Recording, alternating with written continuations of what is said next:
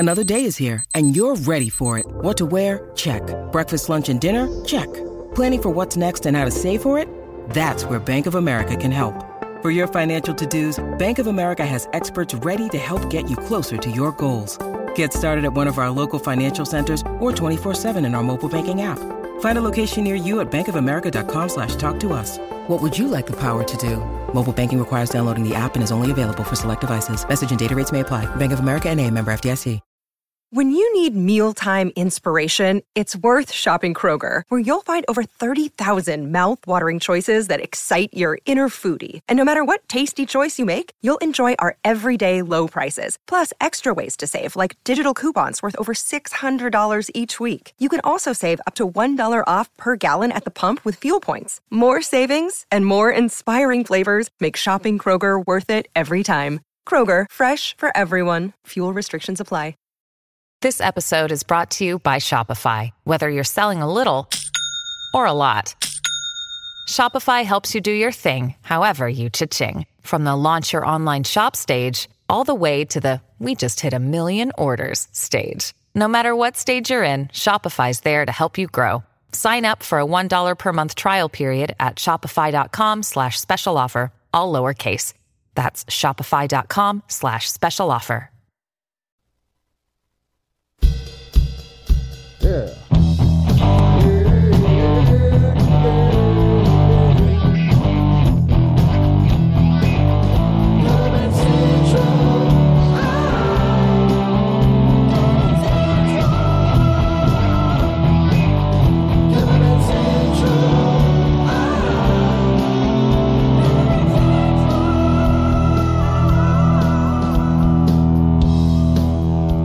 Hello, everybody out there in Cover Band Nation. It is the CBC Wizdumb Hour number 40. I am Steve Witchell, and it's October 2nd, Rocktober 2nd, by the way, 2015. Yeah, 18, Tony B. coming to 2018. you live from New Jersey. What's up? I don't know what year it is. What's up, dude? October 2nd. What's happening? Rocktober. My favorite month of the year is Rocktober. Yes, indeed. It is rocking in. Is that old and cheesy now, saying Rocktober? Or is it still cool? Not for Wizdumb Hour episode number 40. It's not. Come on. All right. Yes. We are 40. This is 40. I was trying to find a audio clip from the movie This is 40, and I couldn't find one. All right. So Spreaker is not sharing this. Come on, Spreaker. Share, please. Now I got to do it manually. Gosh darn it. Share it up, brother. Share it up. Yeah, I'm trying. Share the wisdom. Share on my timeline? No. I'm going to share on a page I manage. Which page is that, you ask? It's Cover Band Central, of course. Post to Facebook. But of course. Silly wabbit. Oh, I could have done that right there. Dope. Sometimes this works and sometimes it doesn't. We try to do this. We're doing this live, and I know most people listen to the replay from the download, but we do it live at this time. And you're saying, what time? You mean the time I'm listening now? No, this time that we're doing it now, which is 8 o'clock Eastern. Present time. Yeah, 8 o'clock Eastern on Tuesdays, 7 o'clock Central, 5 o'clock Pacific. There it is. Okay, now it's up on the page. All right. I don't know why. Sometimes it goes automatically and sometimes it doesn't. And Steve, no matter what time it is, it's always a good time for wisdom time. This is true. And it's always now. Okay, 40th Wizdumb Hour. How about that, huh? 40 is a good number, man. Wow. Right? 40 is a good number. Share in a group. So we are... a lot of 40s, right? Version, Alibaba and the 40 Thieves. Yes. And very biblical stuff. Wizdumb Hour 40. 40 days across the desert and all that jazz. Yep, 40 nights. All right, I think we're good to go here on Facebook, live in the group on the page. Yada. So we missed last week because it was your wedding anniversary. Congratulations. 40th anniversary. It's not 40. No, it wasn't 40. It was Right. 24. 24, though. That's very impressive. Congratulations. 24. I've been with a wife for 30 years. Wow. Good for you. Best 30 years of her life. There you go. Yes. So what else is going on with you? Oh, all kinds of good stuff. Got back-to-back gigs this weekend, Saturday, Sunday. Private party on this coming weekend? Saturday. Yeah? Yes, this coming weekend. Saturday, we have a private party, swanky outdoor event for the 50th anniversary of the Kellogg House, which is a social group in Morristown, New Jersey, that does a lot of very good charity work and gives back to the community. And then Sunday at Lake Mohawk Country Club, we have a wedding, which is afternoon wedding, so it's like 1 to 5.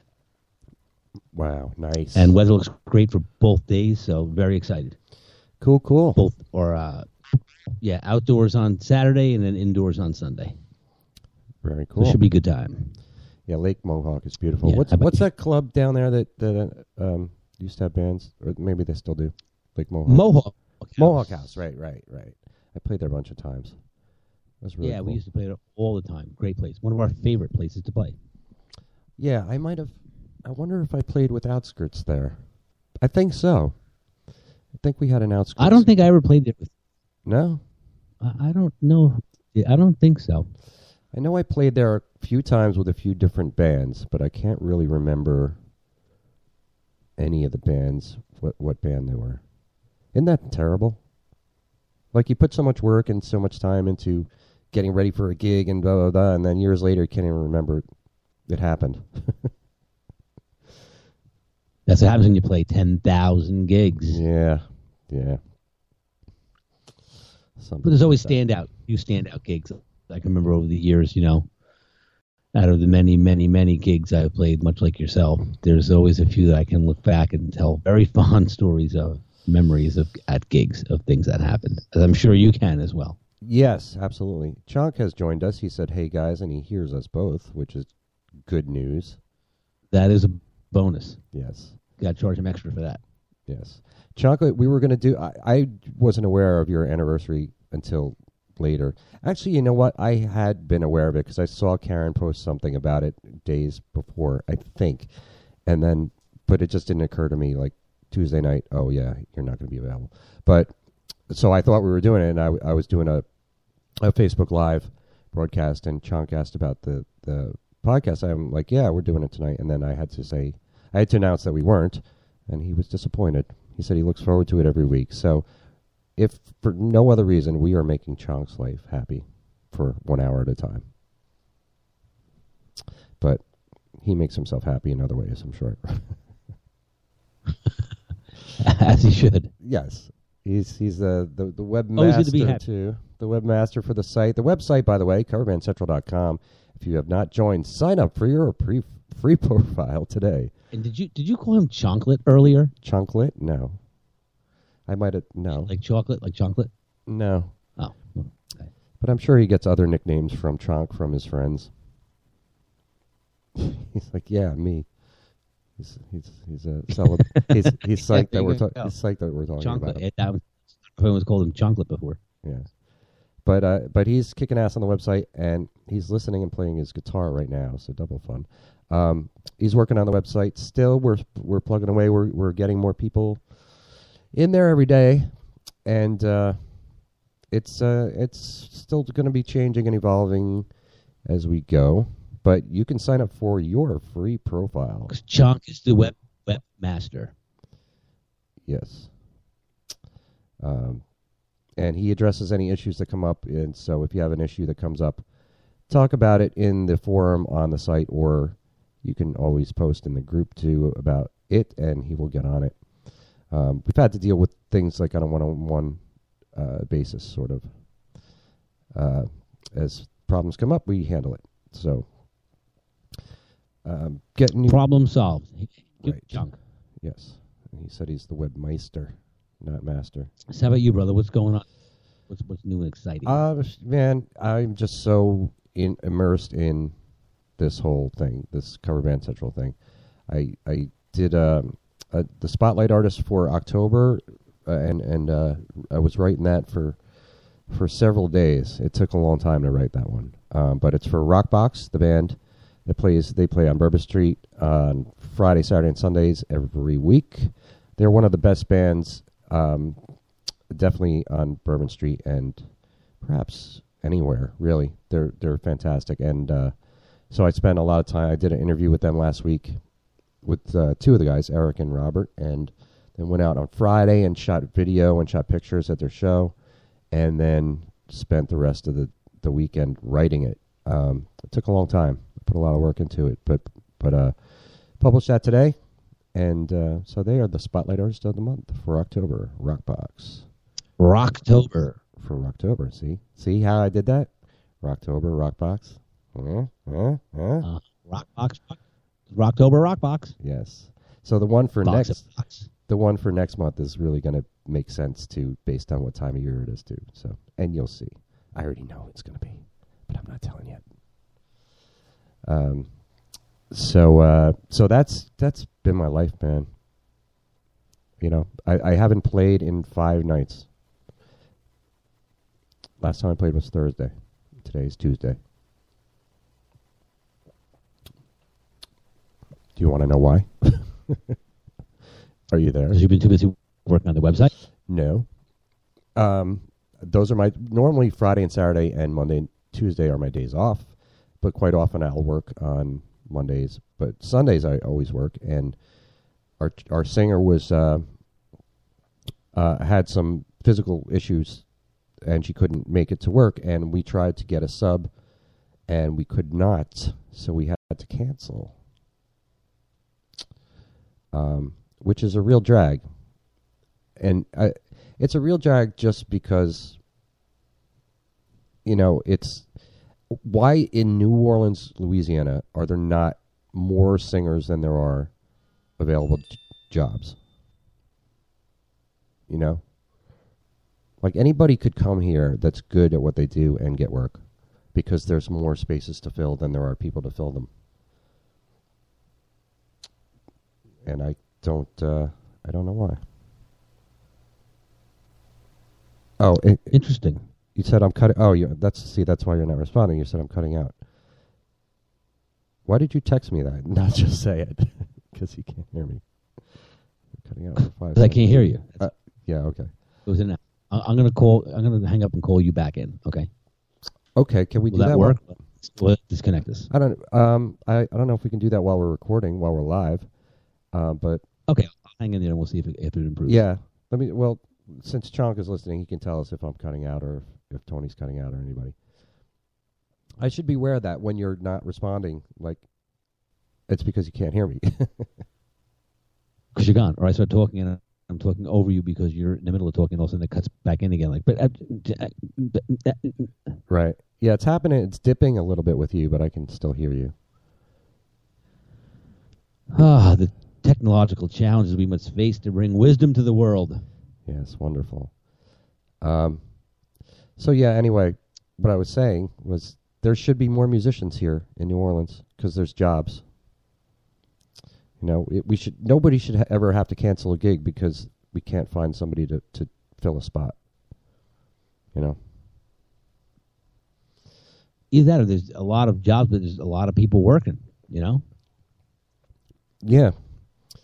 But this is the time of year now here in New Orleans where it starts to get busy. So last Thursday we did 6 sets. Which is... Right, you were saying that. Yeah. Yeah. Just this past Thursday we did 6 sets, which is rare for us during the summer. That's just not... It doesn't happen. But now it's picking up. And so there's more work available. So there should be more people. But, I mean, it's not like things like that happen to her all the time, but it was just like, come on, we can't find anybody to come do this. And we could not. So, crazy. Yeah, it's a drag. So Yeah, there's a great because you would think, like you said, with the abundance of people around, that you'd be able to get someone to fill in. right, the people around are just not abundant enough. That's the thing. It's like anybody out there is listening. You're a musician and you're looking to get work, and you're good at what you do, and you're looking to get work at playing music. Come to New Orleans. It's a great city, and you'll get, if you're good, you'll get work. That's just period. Trying to. And even if you're not that good, just hang around until someone needs a sub, and you'll be working. Yeah, right. Exactly. Okay. So, so I've been off for 5 nights, but I'm back tomorrow night, and looking forward to it. This is my favorite time of year, so I'm looking forward to doing some gigs with people in town, and moving forward with CBC. So it's all fun. So I wanted, since we didn't have this for a couple weeks, did you see the movie Hired Gun? And now I don't think so. Okay. It's on Netflix. It's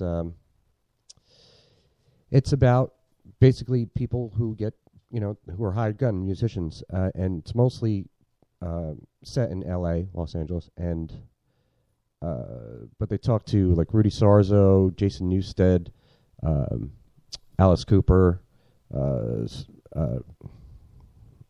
can't remember all the names. Session guy, a really good session drummer guy. You would really like this movie because you'd be able to relate to a lot of it. LA session drummer? Yeah. But like Steve Lukather was in there. Nita Strauss, the guitar player for Alice Cooper, and they just talk about essentially that whole industry of. Was it, Jim Keltner? No, bald guy. I can't. He's very popular. I can't remember his name right now. Kenny Arnoff? Kenny Arnoff. Thank you. Yeah, he's in there. Yeah. Yeah, I remember hanging out with Kenny Arnoff, and we had this really interesting discussion the one time, and I forget what year it was. It might have been like early 2000s, maybe. He played on 50 albums. Wow. Over 50 albums in 1 year, and then did a couple of tours. Wow. Hard-working guy, man. Always busy, always working, Right. That's what they talk about a lot in the movie, is that the guys that are... There's this A list of go-to people that just... if somebody needs a player... Right, because... Right, they hire them. Yeah, they go to those... and what... Yeah, what's interesting about that whole concept is that if you listen, well, like I can identify, Kenny Arnoff's drum sound, his style of playing, and I remember when he said he played on all those albums, I went back and listened, like on the radio, he had maybe 4, 5, 6 songs at a clip that he was, the drummer, the studio drummer on those songs. And when you hear the songs, you can recognize it and say, oh, that's Kenny, You can just tell by the style that he's playing and the fills and the groove and the way he plays. That it's identifiable, which is pretty cool. Yeah, that's really cool. And he talked a lot about how when you're a hired gun like that, time is money. So they'll fly him out to some place and he'll bring a bunch of snare drums with him to try to find the best sounding snare drum that the producer wants that doesn't clash sonically with the other tonalities of whatever band he might be playing with, and he gets the tunes beforehand so he can learn them. So, that's why they hire guys like that, because he can show up, set up, and within a couple of takes, the song is done. And then he's on to his next stop, Right. So it's almost like I had a buddy of mine who was a sound engineer in the city for years. And they used to do a lot of jingles, and guys would come in, from, different drummers would be working guys in the city that would go from one to the next, and just laid down parts for jingles because they could sight read like maniacs. They had the right feel. They had whatever they had to bring with them could be set up real quickly and recorded, or it was already set up for them. And that's why they get paid such big money, because they're able to walk into a situation, listen to the jingle, sit down, play the drum part, read the music, put it down. Within an hour's time, they're done, and then they get in the car and they're off to the next one. Right. They might do 4, 5, 6, 7 stops in a day. Yeah. Yeah, they talk about every day. They talk about stuff like that a lot in the movie where, they give really good pointers to people, but talk about that level. Like, at that level, you have to nail it the first time. Whatever you're doing, even if you're playing live with a band, whatever, you have to nail it the first time. You have to, or else there'll be somebody else that can. So, yeah, you have to be top of your game. Yeah, and you're a first call guy, which is exactly that, right? You're the first guy to get the call. And if you're not available, then they go to the second call guy. And the pecking order, exists due to exactly that, right? Oh, we can call this guy because we know he's going to come in, he's going to crush it. And being that time is money, right? They're going to pay him a very, reasonable fee. The musician's going to get paid very well, but he's also going to save the time by coming in and laying down the part and putting the right feel to the song or the jingle or whatever he's being hired to put it to that one time, Yeah. Yeah. Some of these guys do it in one, they sit down, they get the feel, and they play it down, and it's done.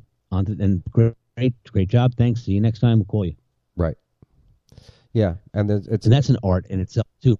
No anxiety. There's no, you just sit down, and like you said, you're a master of your craft, and you just do it. It's a certain type of personality to be able to do that, right? To be able to, almost be a musical chameleon in a sense, where you can morph into that mindset and instantly, deliver what the client's looking for. Right. Yeah, they talk about that a lot. There's an elite group of people. It's a small group of people that are at that A level, and it's and then I forget who it was in the movie, but they're talking about touring, with a hired gun, and it's not only you have to be a great player, and it's not only you have to be right for the job. You also have to be a cool person. You have to be somebody that you can get along with on a tour bus for 3 months or for however long, for a year. So for sure, so that really whittles the whole crowd down to just a select few of people. So, but very interesting movie, dude. You should check it out. Hired Gun. It's on Netflix. It's they focus a lot on Billy Joel, and when I first started to watch it, I went on Facebook and I said, "Hey, I'm going to watch Hired Gun finally."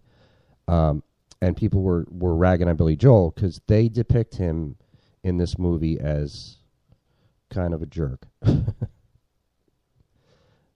you know in what regard? Do you know the story of his band and all that? Well, I don't know the whole story, but the little bit of story I do know, and you correct me if I'm wrong about it, was back in the early days he had a band. They were an actual band. Liberty DeVito was in the band, and was his mainstay drummer. And then for years they played that way. And then at some point, I think it was River of Dreams, he was hooked up with some producer who said, "Oh, you're writing the same music all the time. You got to change it up." So they switched his band out.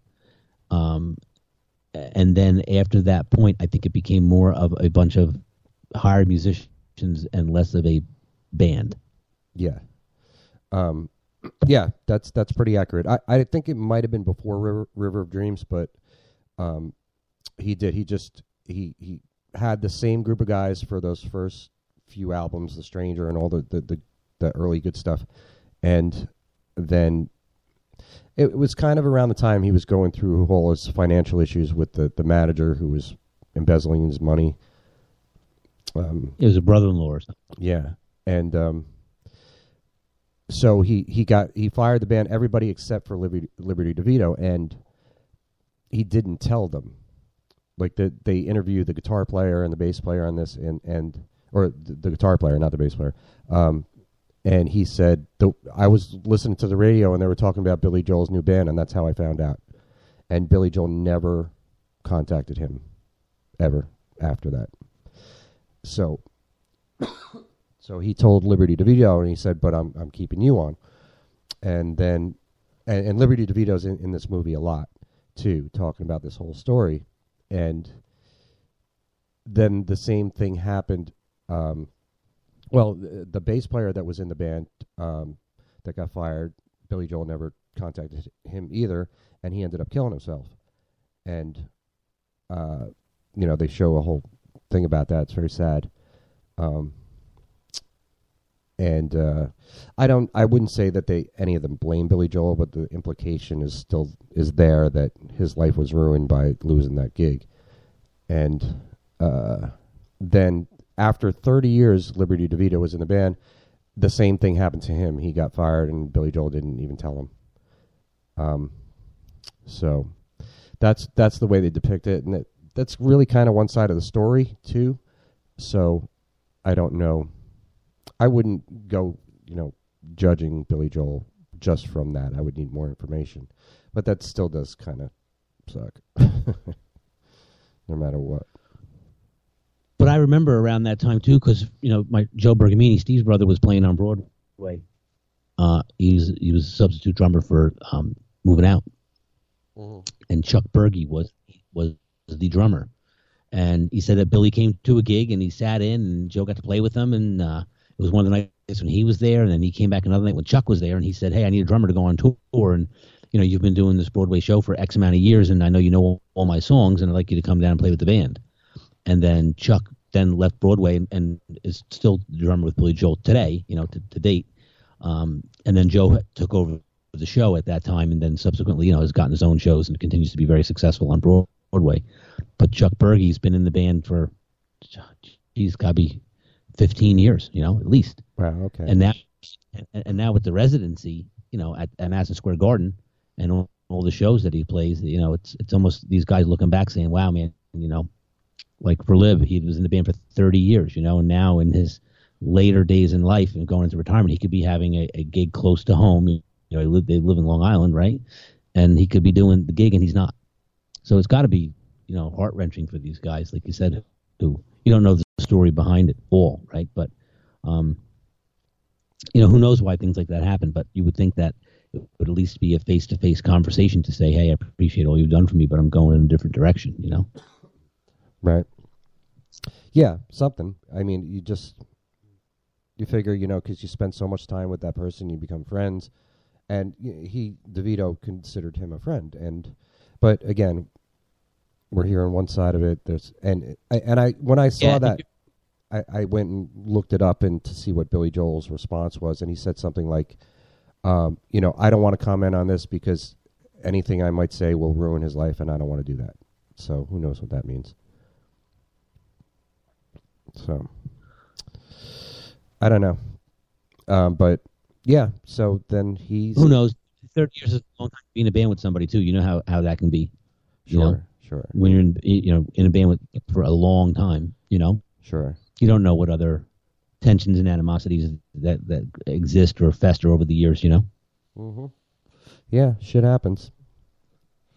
So, but the Jason Newsted part is interesting too. When he got hired for Metallica, because he, and it just happened. It was just the anniversary last week, I think, where Cliff Burton died, and Cliff Burton died while they were on tour. They were supporting Master of Puppets, which was a huge record for them, and they felt the bus accident. Yeah, the bus accident. So, and they felt like they really needed to keep carrying on because they were in a serious momentum with Ride the Lightning and then Master of Puppets. So they hired Jason Newsted, and he got hired as a hired gun, and they were on tour. They're playing in Europe, they're playing festivals, they're playing to huge crowds, and he was getting $500 a week when he first started. Right. As a hired gun. $500 a week to play with Metallica, play stadiums and arenas. So, there you go. For people who think, like... that contract, he needs a better agent. Yeah. Well, he was he was a big fan of the band, and he describes the whole audition process when he went, and he said he was the first one there. He got there before the band did, and they had like 30 different bass players they were auditioning. And he was like, at the time, he was like, I would have done that for free, taking the gig. Right. So, and there's got to be lots and lots and lots of people out there that would do it for free, do anything, a gig like that.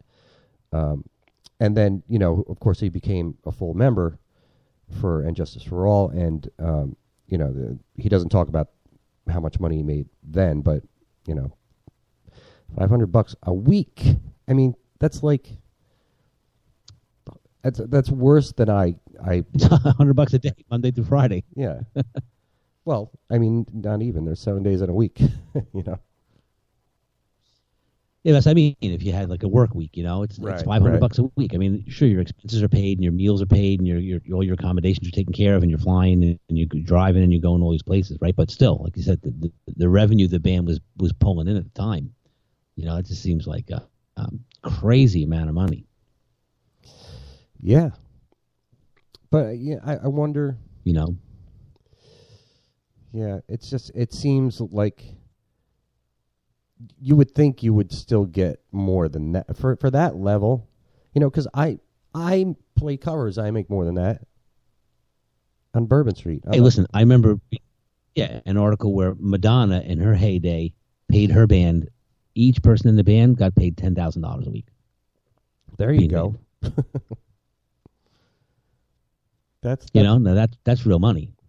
Yeah, that's more like it. Right. And you figure how many weeks they go on tour. So if they're on tour for a year, 52 weeks, right, then they're each getting paid about $500,000. Right. Yeah. I mean, they're supporting her tour. No different than Billy, right? I mean, Billy Joel is the songwriter. He is the creator of all that music. He is the driving force behind that band being as famous and popular as it is. I mean, he had great musicians with him, but he wrote the songs. Right. Not to diminish anything that the guys in the band do, because you could be a great songwriter. If you don't have a band to back you up, you're not going to go far. Right. Yeah. But he still has the ideas and comes up with the songs. Yeah, and it's his name. And that's always a funny thing too. So playing covers that they say, oh, I can play that cover, or I can play that drum part, or that guy's a pretty good drummer, or that guy's a pretty good piano player or singer, and it's like, yeah, but that person created the part, right? You're duplicating it, but they wrote it, right? They conceived it. Yeah, and it's their name on the marquee. So, but yeah, I mean, $10,000 for somebody at that level, like Madonna, for $10,000 a week. That's really good money for anybody, really. But considering she's Madonna, I mean, it seems appropriate. Yeah, you're talking 80s into 90s when she was at the peak, Right. Truth or Dare tour, I think it was, around that time. Right. Jonathan Moffat was a drummer in the band at the time. I forget who else was in the band, but she took care of her band because she said, these guys are, they dedicate their life for however many years we're on tour to support me, and we become a family. No different than, like I said, when I saw Pink. I told you how great it was, and you read interviews with Mark Schulman and other guys in the band, and they say that it's like a family. They go on tour for whatever amount of time, but same thing with like Foo Fighters. When they're not touring, they still put in 40 hours a week into practicing, rehearsing, and writing music. Right. So it's like, you're hired for the year. It's like a regular job. You come off a tour, sure, you got some downtime and you can chill and hang with your family and stuff like that. But then when you're not on tour, they all get together and it's still a job. They still have to contribute to the cause. Right. Which I guess is a little different than being a hired gun, right? Because once the tour is over, then you collect your bread and you chill until your next tour starts, or another opportunity arises. But a lot of times guys like that don't sit around too idle, like Kenny or Dennis Chambers. When they get hired for a gig, as soon as that gig's over, they already have their next gig lined up.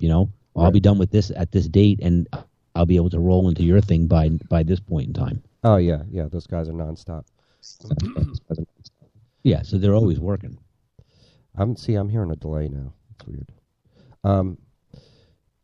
Yeah. I don't know what it is, but like that, it continues where every 8 to 10 seconds, you cut out for 5 or 6 seconds. Yeah, you're just dropping too. It's a whole Skype thing, but we'll hear the recording. I don't know if Chonk is listening anymore because he's not commenting.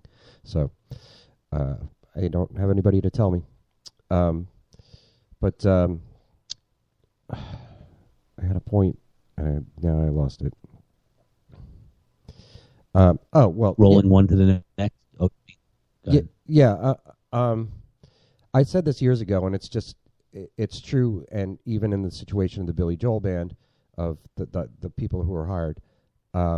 Wait, Chonk said he is here, and he's hearing the dropouts too. So it must be a Skype thing. Sorry, guys. Try to plow through it anyway. But what I said years ago is every gig is temporary. And that's how I look at it. And, I've been playing, actually it's today, 4 years ago officially, that I started playing at the Swamp. Wow, today, October 2nd. October 2nd, 2014 was when I first started playing regularly at the Swamp. I had done a bunch of sub work there with that band. And then I was hired full-time, 3 nights a week anyway. 4 years ago today. So that's the longest gig I've ever had in one place. Wow, like a residency. Yeah, definitely not even like. It is a residency. And I would approximate, say like it was 3, and it's been more than 3 days a week often during this time, but say it was just 3 days a week. Times 52, 150, round that down. That's a minimum of 450 gigs I've played under one roof. And it's definitely more than that. So probably around 550, 600. Crazy. Oh, yeah, no. If it's 100 and let's just call it, if you played 3 nights a week, that would be 160. Let's call it 50 weeks, right? Because you had maybe 2 weeks for holidays. Or I said like that, right? approximately 150. 150 a year, yeah. Yeah, so for 4 years, that's 600 gigs. So you've played at least 600 gigs. Oh, yeah, that's 4 years, more. right. Yeah, 600. Yeah, 4 years. Yeah. Oh, yeah, I was counting 3 years for some reason. 4 years, 600. Yeah, so I probably played 700 to 800 times there. Wow, no kidding. I wonder if I'll make it to 1,000. I wish I actually tabulated this through the whole time. I wish I was that detailed. Like kept a count. Gig number 1. Gig number 2. Yeah.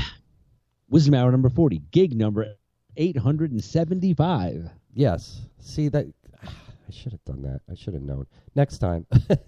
Next time I get a residency gig. Who knows? Damn it. Wisdom got on that. Yeah.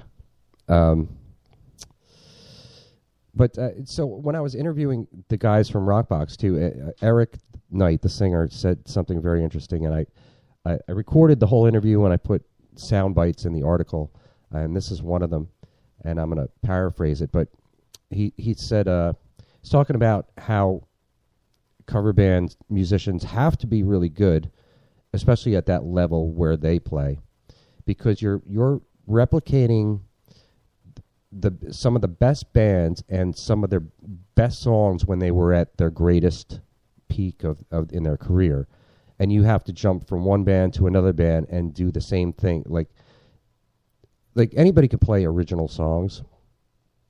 You can just write a song and say, okay, I wrote this song. That doesn't mean it's going to be good.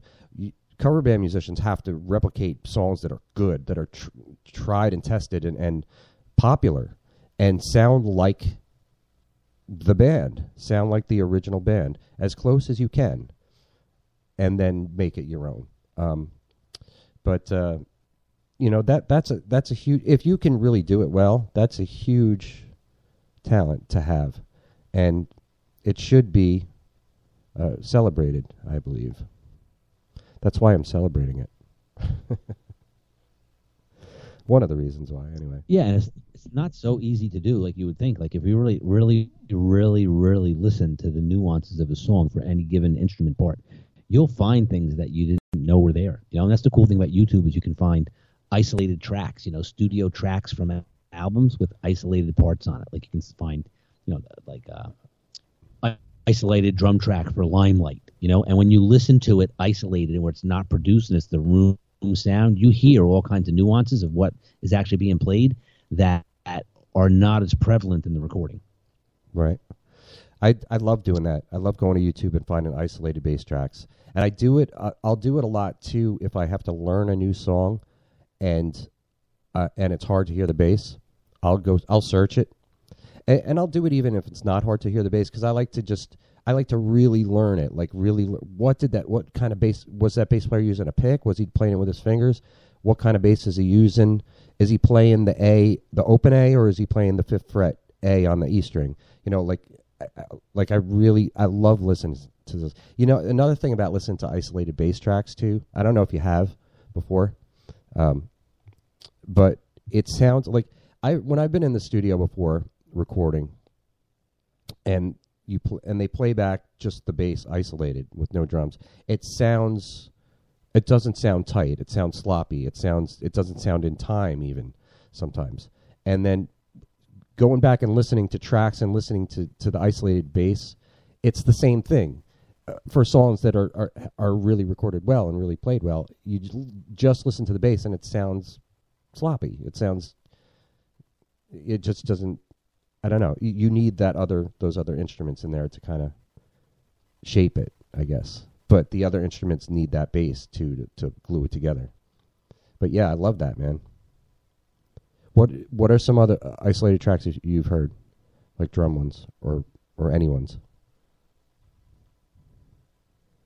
Oh, I can't think offhand, but many, like I know, like I said, Rush, there's a bunch you can find, like, Spirit of Radio, Tom Sawyer, any famous, Limelight, things like that.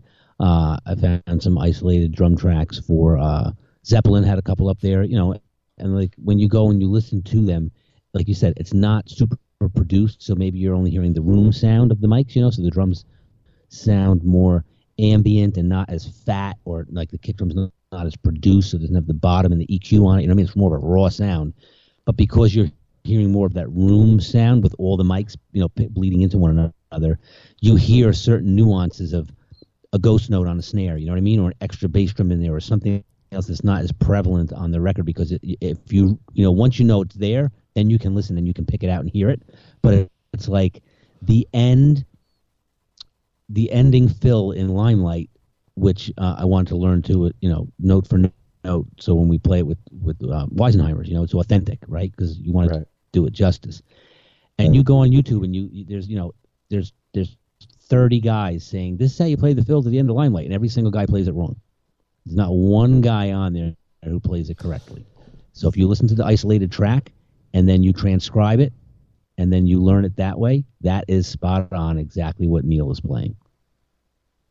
Right. So that's what I find it useful for, or even the John Bonham lick. You think it's one thing, and Tishy did this a bunch of times on his John Bonham week, if you remember a couple years back. I do.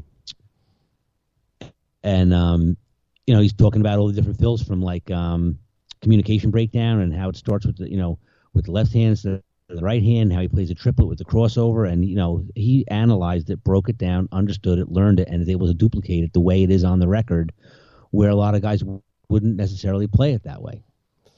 Yeah, it's funny. Most of the people that I see on YouTube that are trying to teach other people how to play the song are not advanced players. Let's put it that way. Right, exactly. And there's a couple there, like I said. I mean, I've seen a few real gems where the guy's like, he's kind of doing this thing kind of like this, and there's no counting, there's no metronome, there's no explanation of how to really figure it out, other than the guy saying, check, like, listen to what I'm doing and try to copy it. Right. It's funny watching some of those, man. It is good stuff. But there are some good guys out there that do add some value and break some stuff down. But I find that a lot of guys on YouTube are just playing their version of a cover of a song, and look how good I can play it. You know what I mean? As far as trying to educate people on how to maybe play something. There's a couple of guys out there though. Like I saw one was Hot for Teacher, and the guy had it spot on, like the beginning, the whole intro. He pretty much had it all down, had figured it out. Like I said, and respectfully, you could watch that and say, wow, that guy, he actually spent the time to learn how to play it, and he's now teaching it. I've seen a couple like that. I saw a guy also one time talking about the middle of Fall Out Boy, where Sugar Were Going Down. And he played the middle part, which a lot of guys play wrong, and he actually played it, correctly, and said, "This is how you count it, this is how you play it, and this is what the guy's actually doing." And it was accurate. So there are a bunch of hacks out there, but there's also a few, like you said, more advanced players that actually are teaching people the right thing. Yeah, a good way to learn the right way to do it too is to find a video of the actual band playing the song live. Yeah, or like you said, or even find a video of the drummer. Like when I was playing a bunch of Dream Theater covers with a couple of different bands. If you go on and see the different ways that Portnoy plays the fills on certain things, the way he's sticking it and the way he's playing it, you wouldn't think that that's how it's played. But then once you watch him do it, then it kind of demystifies it a little bit, and you're like, that's how he's doing it. Right. And even when you have like these instructional videos, because you can see all the bootlegs that are ripped on YouTube of like, Carter Buford under the table and drumming, and he plays all the Dave Matthews songs, and there's multiple camera angles, and you can see him play. And you can understand how he's playing the song because you see him actually doing it, as opposed to when we grew up, you would just listen to the record, and try to emulate it best you could. Now you can actually go and see like, oh, the guy's playing it this way, and he's using that sticking to get from that drum to the snare, or get to hear, like you said, when he's doing the intro riff to a particular song. Like I remember like when we would do Raise Your Glass. Right, the beginning guitar part to Raise Your Glass, Steve would play it one way and it would sound exactly like the record. And then when he had his hand surgery, Zach Risby, who plays with Kansas now, filled in for the gig. We played a bunch of gigs with him. Great player, and he learned it a different way. You know what I mean? And which way is the right way? You wouldn't know unless you could actually see the session guy in Pink's band playing it, because they both sound the same, but they were fingering it differently. Right. It's for that interpretation. So like you said, yeah, the best way to do it too is to, if you can, is to write it out and to count it, right? If you think that fill kind of starts in this area, it's more beneficial if you can understand it. And if you can't, take some lessons so you can understand how to read and understand music, then you can count it and say, that starts on the A of 3 or the E of 2, you know what I mean? Or that fill is a triplet, Andalo 1 at the end, a 16th note triplet coming into that lead in, or instead of guessing where it is, when you can count exactly where the timing is. And for a drummer, that's the most important thing, right? Because you got to bring the band in, and you can't kind of sort of know, you have to own it, and you got to know exactly where those things are. Yeah. Those are good ways to learn too.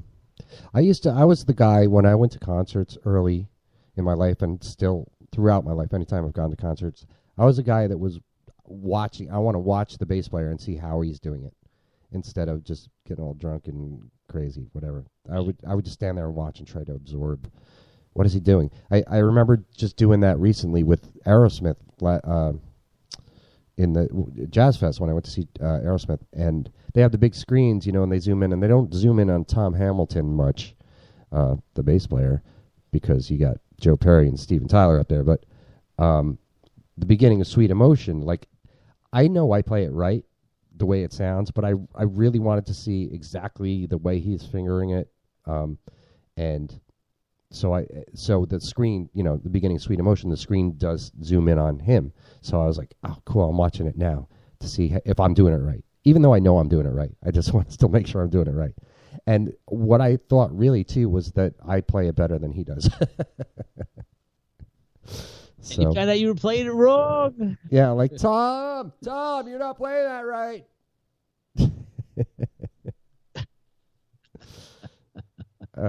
But yeah, he's so tired of playing it, dude. He's probably just like, oh God, like the enthusiasm and the passion of how he played it when they recorded it. It's probably much different today than it was back then.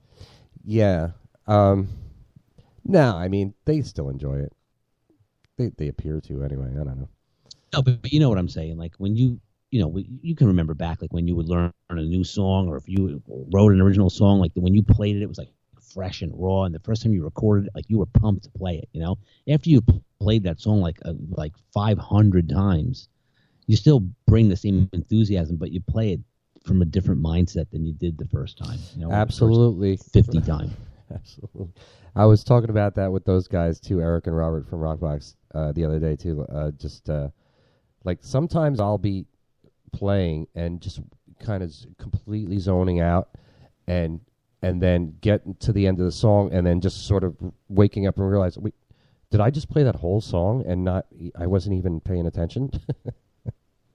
Because there's songs that I played so many times, so many of them, and when it's slow in the club and there's a game on TV, I have a TV right next to me, right to my left, perfect height from where I'm standing. So if there's a football game on and there's nobody in club, I'm just going to be sitting there watching the football game and playing. But I will completely zone and not think for 1 second about what I'm actually playing.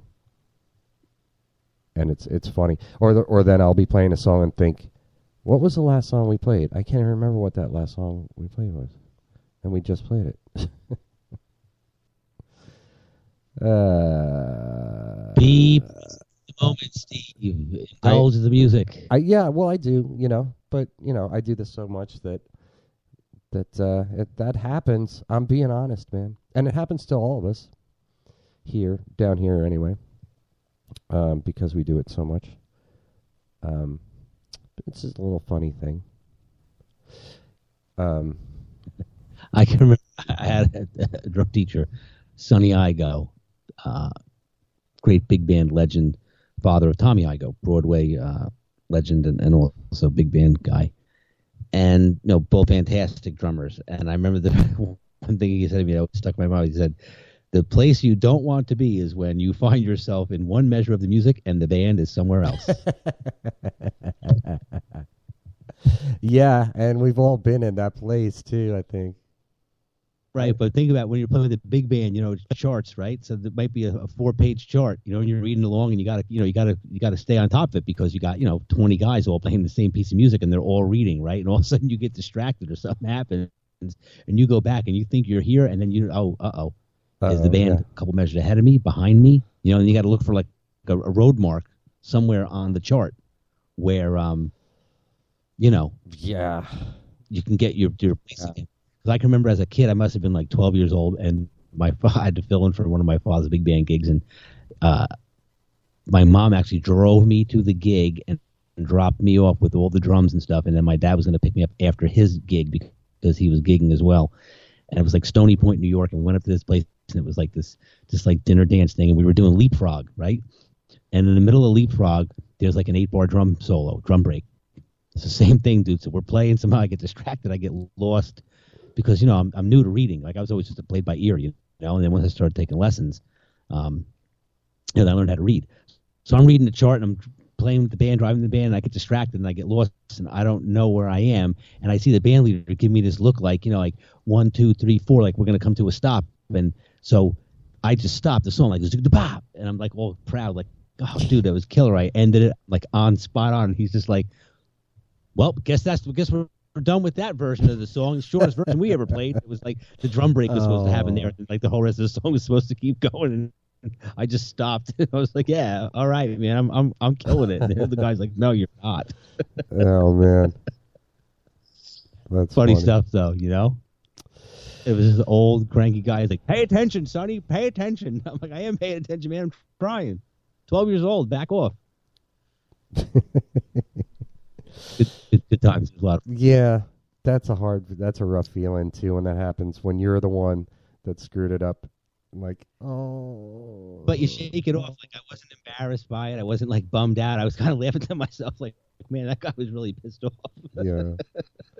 Yeah, you shake it off, but it's always one guy in the and there's always one guy in the band who's just like, I don't worry about it, kid. Let's move on. Like, it's all good. Doing a great job. Yeah.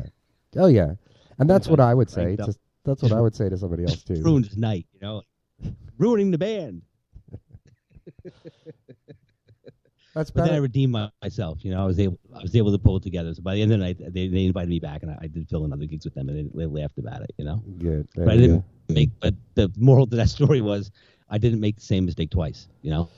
Right. That's the thing about making Next time. mistakes. That's the good thing about making mistakes. You get to learn, and you remember. Yeah. And I won't do that again.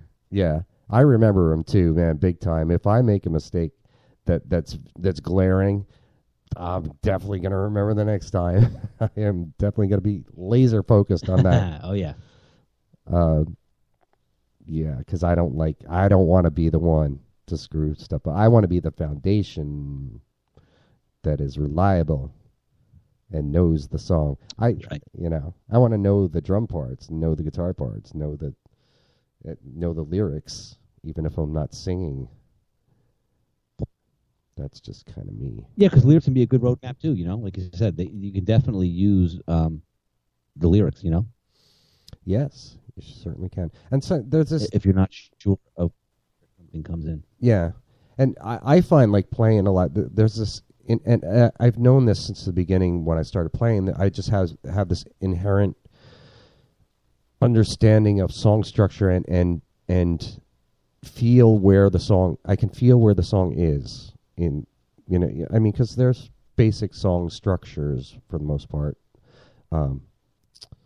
But I can just, I don't know. I don't have to think about it. I just know where we are in the song. I don't know if that's a talent or I don't know what it is. It just happens. It's one of the things that just happens. Like counting to 4, that's something that I think all good musicians just kind of know how to do without having to think about it. You just feel 4. Right. Yeah. And that comes over time with experience too, right? You're not counting when you're playing, right? But where things are going to end, or if something stops on a 3, or the end of 2, you just feel where it is, Right.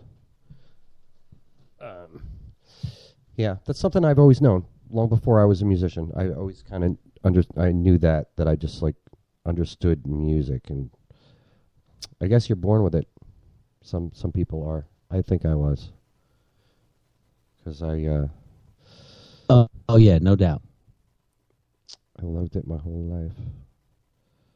As far as I can remember, as early as I can remember, I was listening to music. When you're born, things like that, it's easier to hone them in, and strengthen them.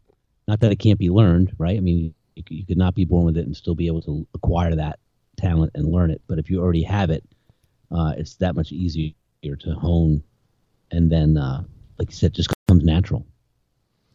Yes. You've heard people say, "Man, that kid's a natural," Yeah, that kid, he's going places. Yeah, kid, she and the frog, going places, eh? The frog, Shay. Frog, Shay. What is that? That was Felix the Cat, or no? I think it's Greatest Cat in Minute Mouse. Greatest Cat in Minute Mouse. Yes, thank you. And the frog, Shay. I used to love that. Frog, Shay. Yeah, run this town, kid, see? Little frog smoking a cigar. Yeah, going places, kid. Yeah. Greatest Cat in Minute Mouse. I wonder if I could find that online to watch it.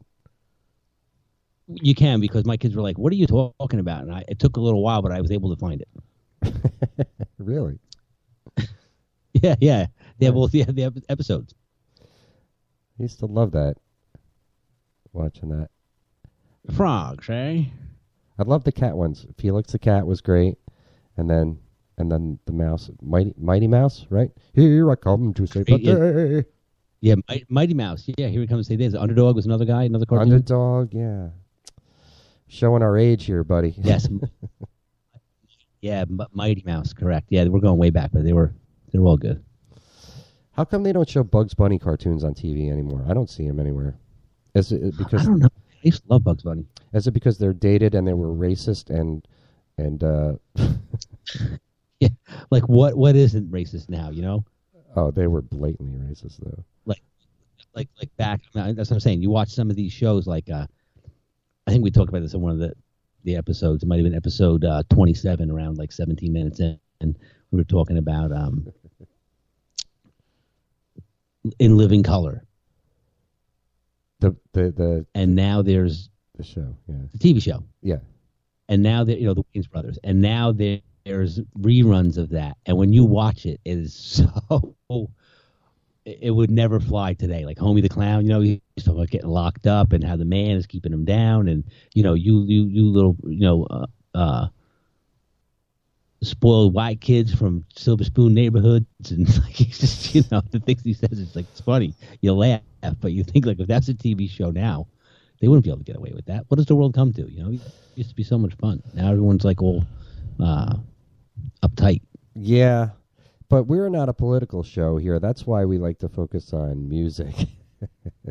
Yes, indeed we do. Yes. I mean, we could go.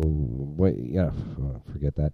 Music is the answer. I definitely don't. Yeah, but even even musically, just think about the lyrics and censorship and things of that nature. But music is the one thing that has stayed fairly free as far as your creative.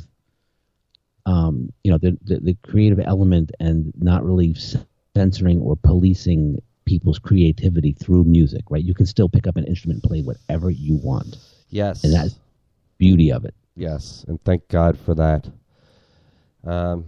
Right? Because that drum, guitar, that bass, that vocal voice, the notes that you're playing and singing are not racist. They don't have agendas. You know what I mean? They can't be construed as anything.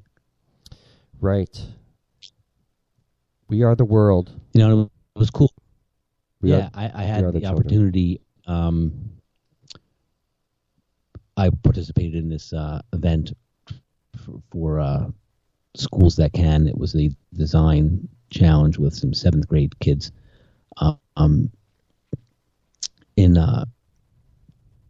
To come up with a solution the challenge for the day was to redesign a park.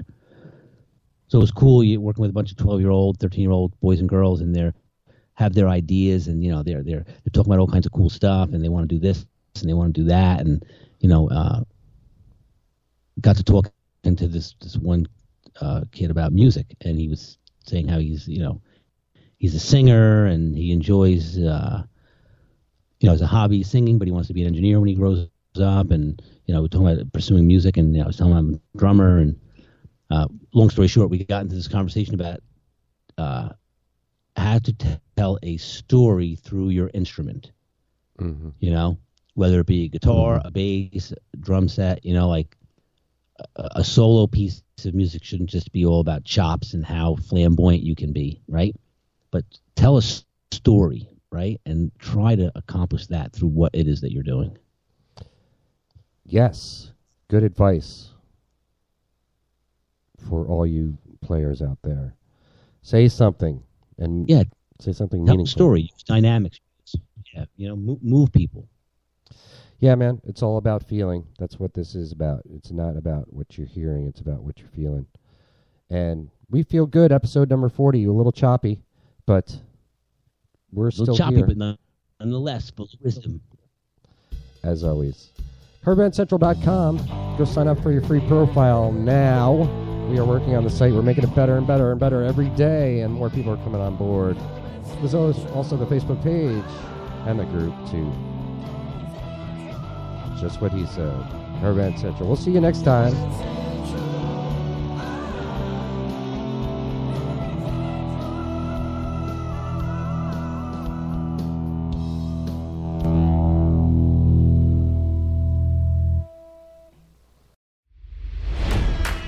It's NFL draft season, and that means it's time to start thinking about fantasy football.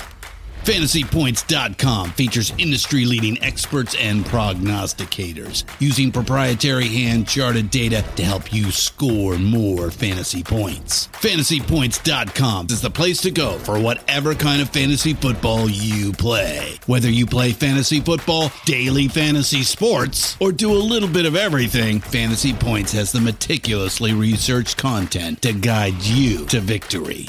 And why wait for the fall? Fantasy Points also covers the new spring football league, the UFL. Join the guru, John Hansen, Scott Barrett. Joe Dolan, and other massive names in the fantasy football universe with an exclusive offer. Use code Pantheon for 15% off any Fantasy Points package, including the all-in package with access to every article, tool, and data nugget that Fantasy Points has to offer. That's fantasypoints.com and code Pantheon for 15% off at Fantasy Points. Fantasypoints.com, code Pantheon. Score more fantasy points.